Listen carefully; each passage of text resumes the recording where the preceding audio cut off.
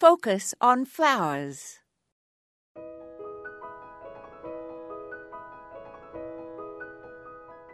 Witch hazel is one of those shrubs where you can snip off some branches in late winter and force the flowers indoors in water. Quince and forsythia are better known for forcing, but witch hazel is great too.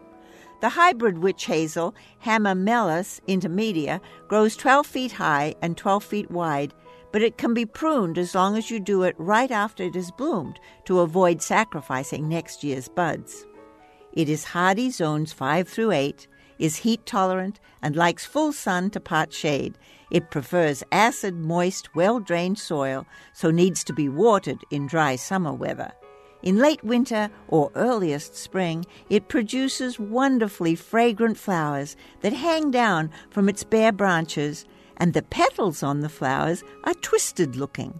In the fall, the leaves are colorful, so the shrub has interest in 3 seasons of the year. After planting the shrub, it grows slowly at first and may only grow about 12 inches a year. Later, as it matures, you may wish to thin it out so that it has a more open shape and you can see the flowers much more. There are varieties, such as Diane, with a dark red-colored flower, one called Arnold's Promise, with a very fragrant yellow flower, and a light orange bloomer, Jelena. All are more than welcome to winter-weary eyes. This is Moya Andrews, and today we focused on hybrid witch hazel.